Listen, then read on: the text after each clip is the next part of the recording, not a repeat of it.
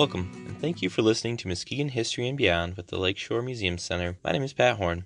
Before we dive into our story today, I have a couple of show notes to share.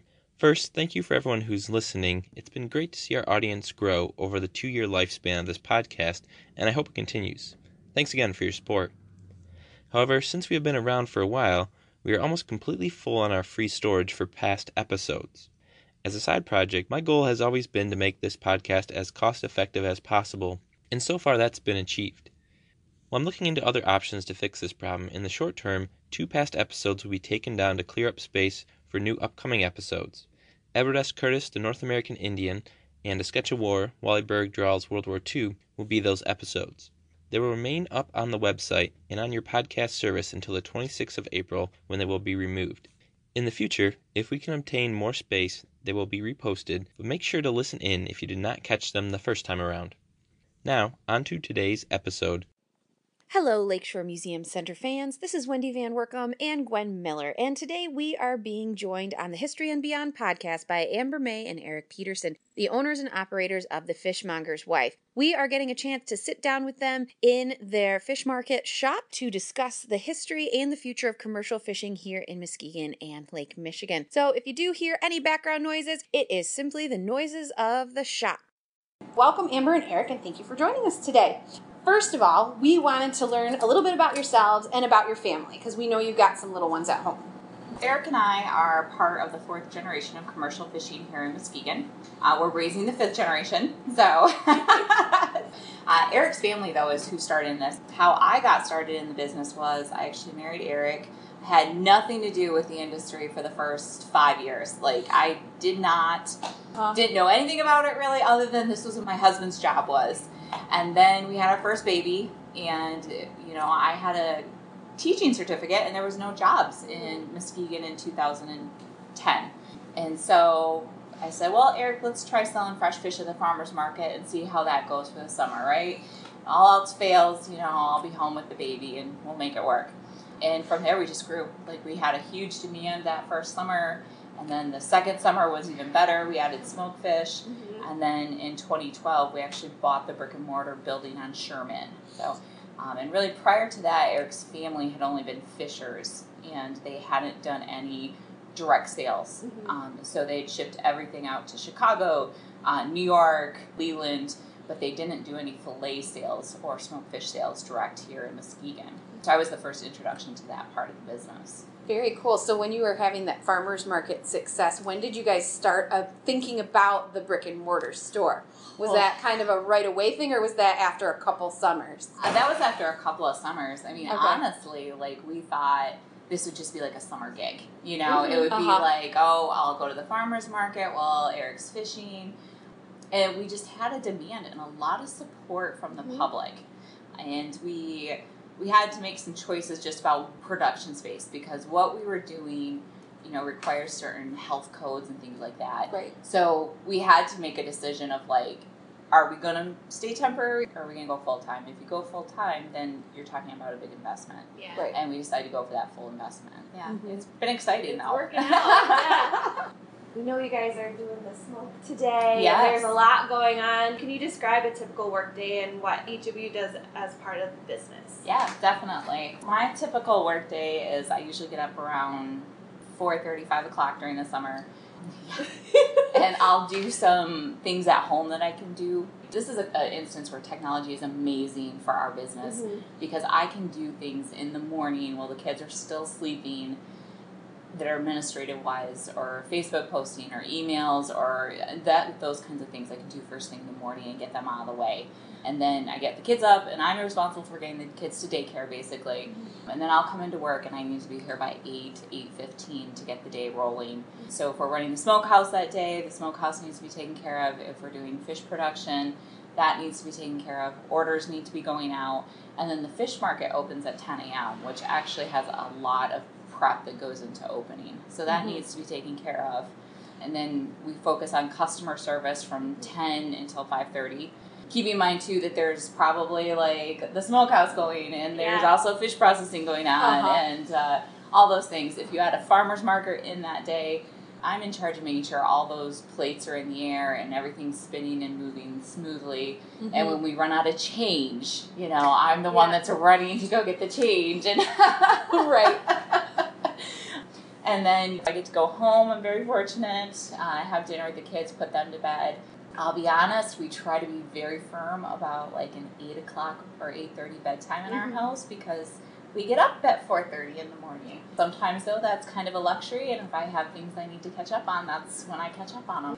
So we're just talking generally about your family, and we learned how Amber got involved in the business. So do you want to share how you got involved in all of this fishing goodness? I was born into it. Okay. So I'm fourth generation.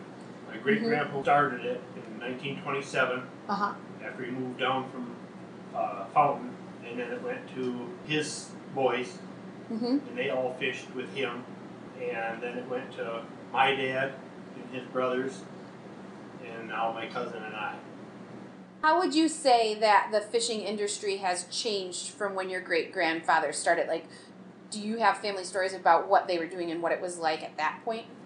Yeah, a lot has changed. Type of gear has changed. Boats have changed. Too many to list. So why don't we talk about like the gear? So like what was your great-grandfather using versus what you guys use today? Back then he had cotton gill nets. Okay. So they had to be taken care of more. Some guys used to boil them down to keep them clean. They had to be treated. Mm-hmm. They had wooden floats on them, so the floats had to be oiled and soaked. And then, if my memory is right, linen gill nets come out, and everybody switched to those. And then in the early 70s, probably, then monofilament gill nets come out. He also fished trap nets back then too.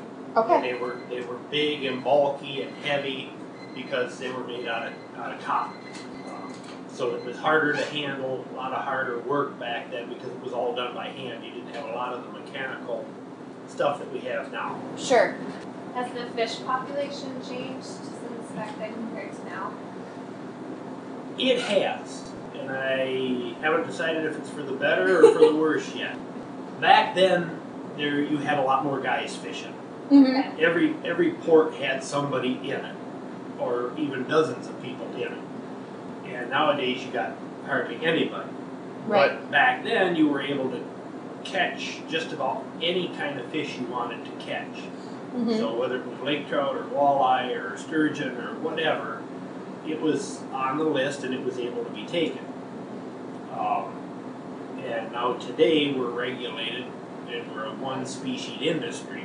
We're only a whitefish fishery. I kind of don't like it the way it is because I think there should be some variety yet because there's only a handful of us nowadays compared to what there used to be. Sure. And our gear is different than what it used to be, so we're restricted in that because we're only a trap net fishery mainly. We can still fish gill nets for chubs, but numbers are down on that because of multiple factors. So that's what it is right now. It's a one-species industry, and it's tough to compete with Canada, with the tribes, even to compete with Wisconsin sometimes.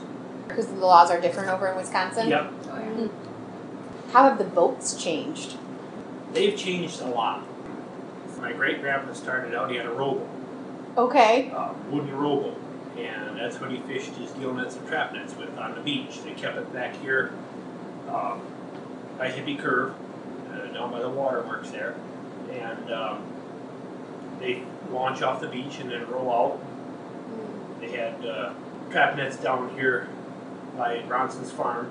Wasn't that long of a row, but it was with all that, with a wooden rowboat and with a net in it or whatever. It was hard work back then. And then they had an outboard, but that ran down there but didn't run back, so they had to row back. So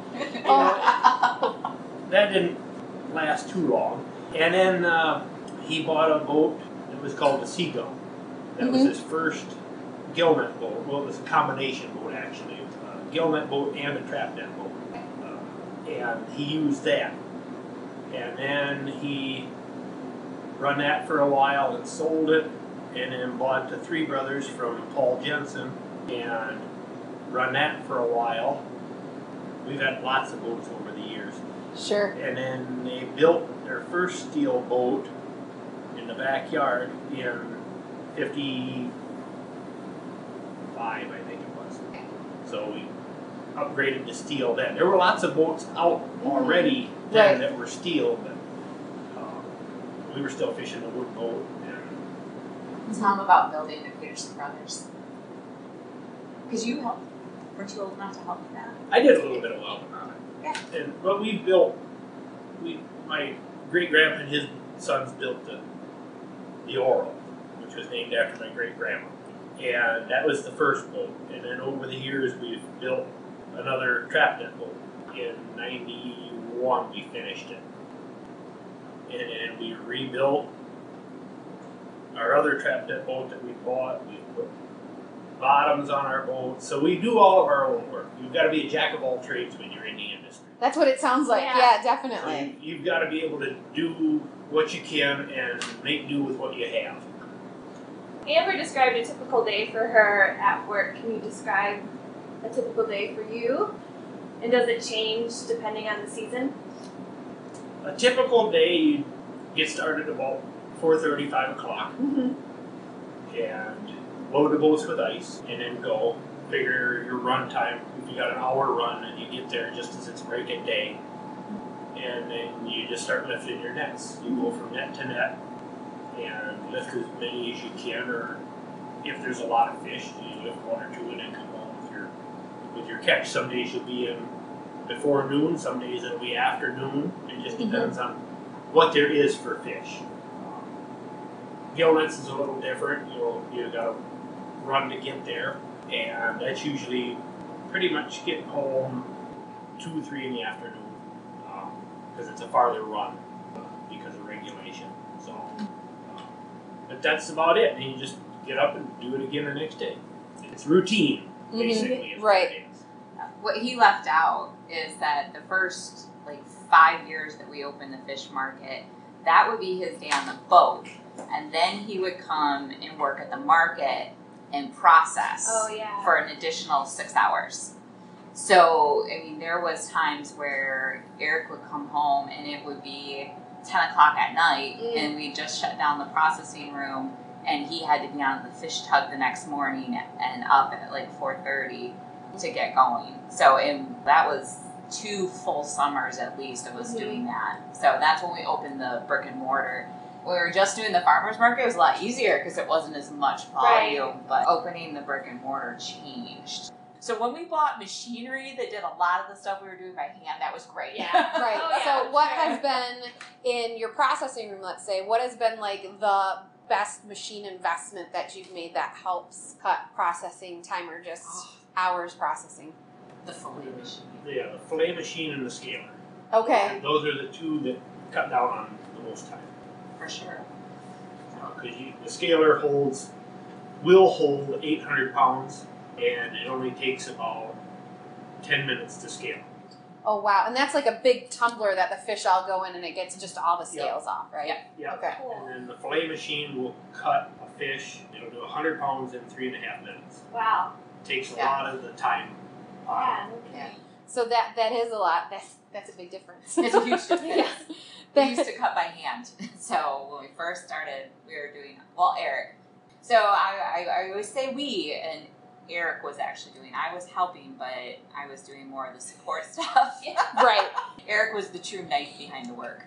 So you kind of talked about fishing zones. So are you guys only allowed to fish in a certain area, or can you fish out anywhere?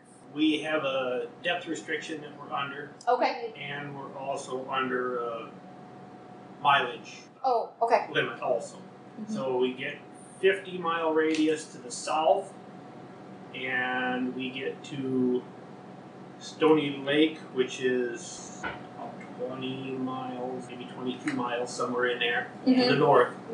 And that's because of the tribal consent decree. So we're restricted in where our zone is, and then we're limited for depth.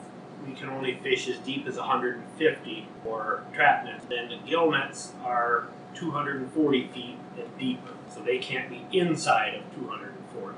And that's a big change from when your grandpa fished, right? Mm-hmm. Yeah, that's a lot because you could fish anywhere, really. Chubs weren't restricted as bad. You could fish 30 fathom, 25 fathom, and now it's 40 fathom and out. Okay. So, It's much more limited now. yeah, it is, and that's the problem that I don't agree with. Is it's way restricted for the amount of people compared to what it used to be and the Right. amount of people that were back then. Right. So when he started fishing, how many commercial fishing families or individuals do you guys think there were in Muskegon? Do you have a guess? Lots. There were Uh-huh. lots. Everybody all tied up in Port Sherman with Jensen's did for a while, then they moved to Lakeside and had their dock in Lakeside. Okay. But everybody was in Port Sherman. Griswolds were down there, Lawsons were down there, Vandenbergs were there, Meadows were down there, Weitenheimers, Fredericks, Senecals. McNabbs had their own dock Okay. up here by the Norge. That's where they were. Trumps were here, then they were also in Mona Lake. So it was almost 10 families then, at least. Yeah, if not more than that. And that's counting the guys that had bigger boats. Now that's not counting all the guys that had rowboat licenses back then. So there were lots of others that probably had rowboat licenses, like Nielsen's fished up on the north side off the beach. Okay. They had a rowboat license, and then there was more up in Montague and Sure. Whitehall. So there was a big industry. There was lots and lots of people. And so now it's you guys, and is there anybody else that goes out of Muskegon as well? No, not anymore. We're the only ones that are Mhm. running out of here. Jensen's still hold a license, Okay. but aren't fishing. But we're the only ones now out of dozens of people from before. Right. And so what do you think was one of the kind of contributing factors to that change? So how come some people got out of it? Well, that had to do with policy change. So in '67, the state made the effort to convert us from a commercial fishery to a sport fishery. That's when they started planting salmon. Okay. We also saw sea lamprey come in too. Sure. So, and the sea lamprey were pretty devastating to the lake trout population. So it was harder to fish because the fish weren't as plentiful. Then we saw a conscious effort to convert the fishery, which closed a lot of waters and put a lot of fishers out. The rowboater guys pretty much went away at that point, so it was just left to the full-time people. And then we saw the tribal consent decree come in, which closed more waters. First one was in 80, right? 85. 85. So 85 closed waters, and then we saw in 90, was it 1990 or just 2000? 2000. Okay, 2000 that saw more guys go, and next year is a consent decree, which we're hoping is not. It's not the more closure, but kind of a perfect storm of everything happening statewide. So you had kind of regulations and you had invasive species coming in and Yeah. planting of sport fish and Yeah. so all different kinds of things. Where do you guys see with this consent decree coming, where do you guys see kind of the future of commercial fishing here in Michigan? Do you think there's still room for places like this, which is really cool for our local economy? And others, like, do you think it will stay kind of level, or do you think there may be some more interest? Oh boy, that's a complicated question. I think it's a very important industry to keep because not everybody wants to go out and catch their own fish. They'd rather go to the restaurant and eat it, and that's where people like us come in because we supply the restaurants, and then those people can go and enjoy their fish dinner. And if you get rid of more and more fishermen, then you're going to have to rely on outsourcing your fish, or eventually, if they do away with it, not having fish that you had before. On a personal level, I love that you guys are here because I would rather buy local fish than fish that came from who knows where. Yeah, definitely. Yeah. Well, and I think that's the mindset of a lot of people right now too. The reality is, though, is that there's only a handful of us left, and I mean, Eric's got almost 100 years of that knowledge passed down to him. This is not the kind of business that you just decide you're going to go buy and get into. Right. Eric's a lot more optimistic than me. I truly believe if we don't start seeing some more support from the state, there's potential, like in the next consent decree, for us to have some serious problems where we just can't fish enough to make a living anymore. It's going to be a problem. I mean, I'm invested, and I do feel hope. Yeah. But we can't continue how we've continued for the last 25 years. Right. We got to see some changes. If someone wanted to learn more about what the consent decree coming up is, where would you recommend they going to read more about that?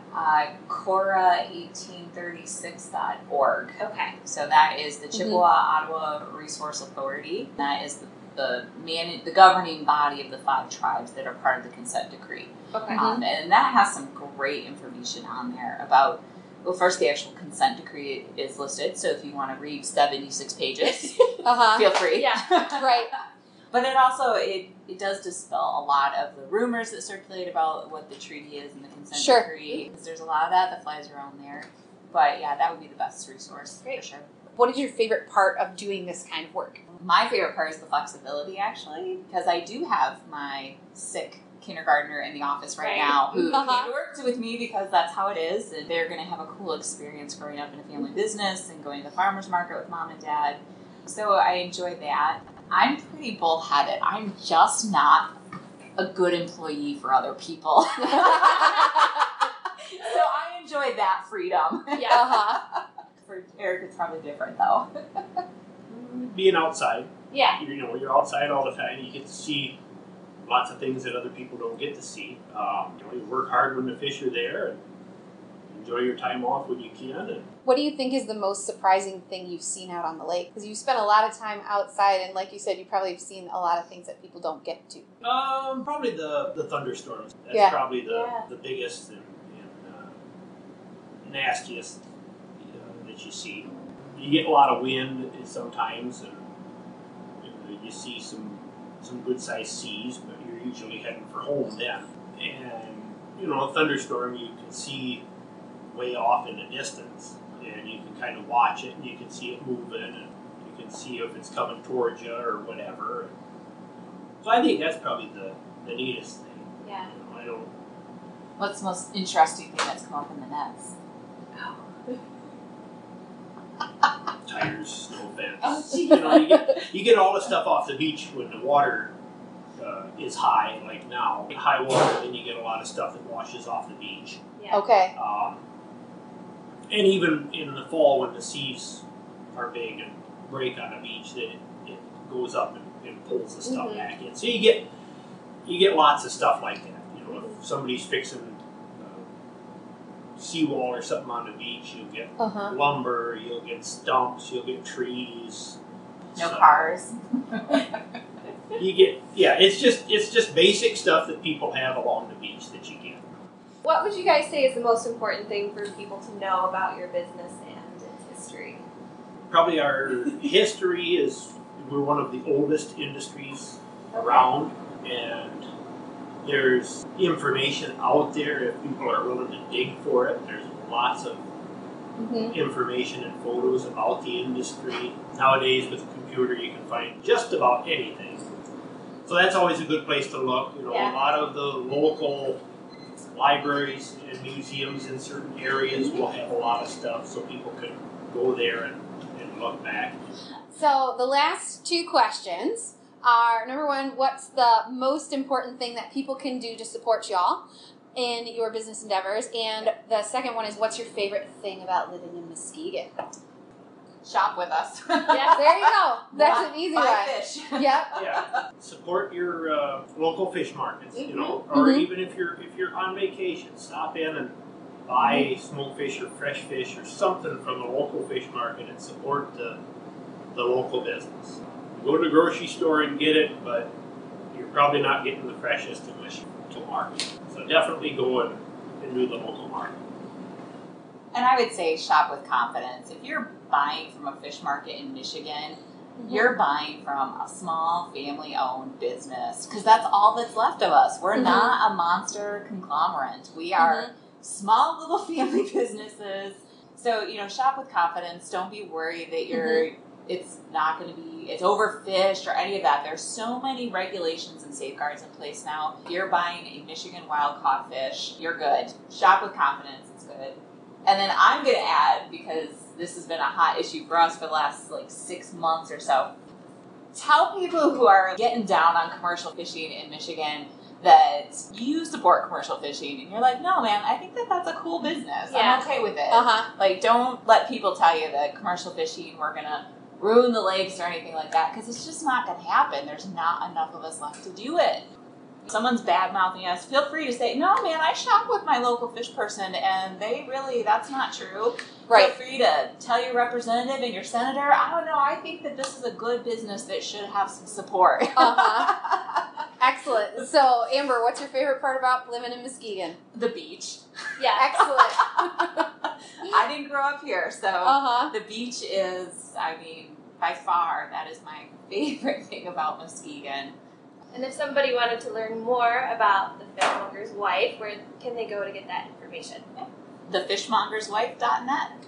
Thank you for joining us today for this recording of the Lakeshore Museum Center's History and Beyond podcast.